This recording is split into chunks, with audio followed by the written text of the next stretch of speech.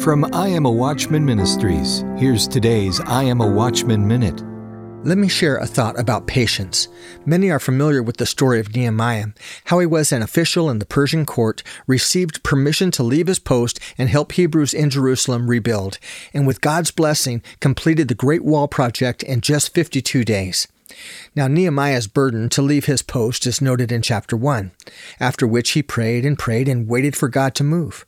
Chapter 2 notes that 4 months later, God presented an open door to speak with the king and request permission to leave.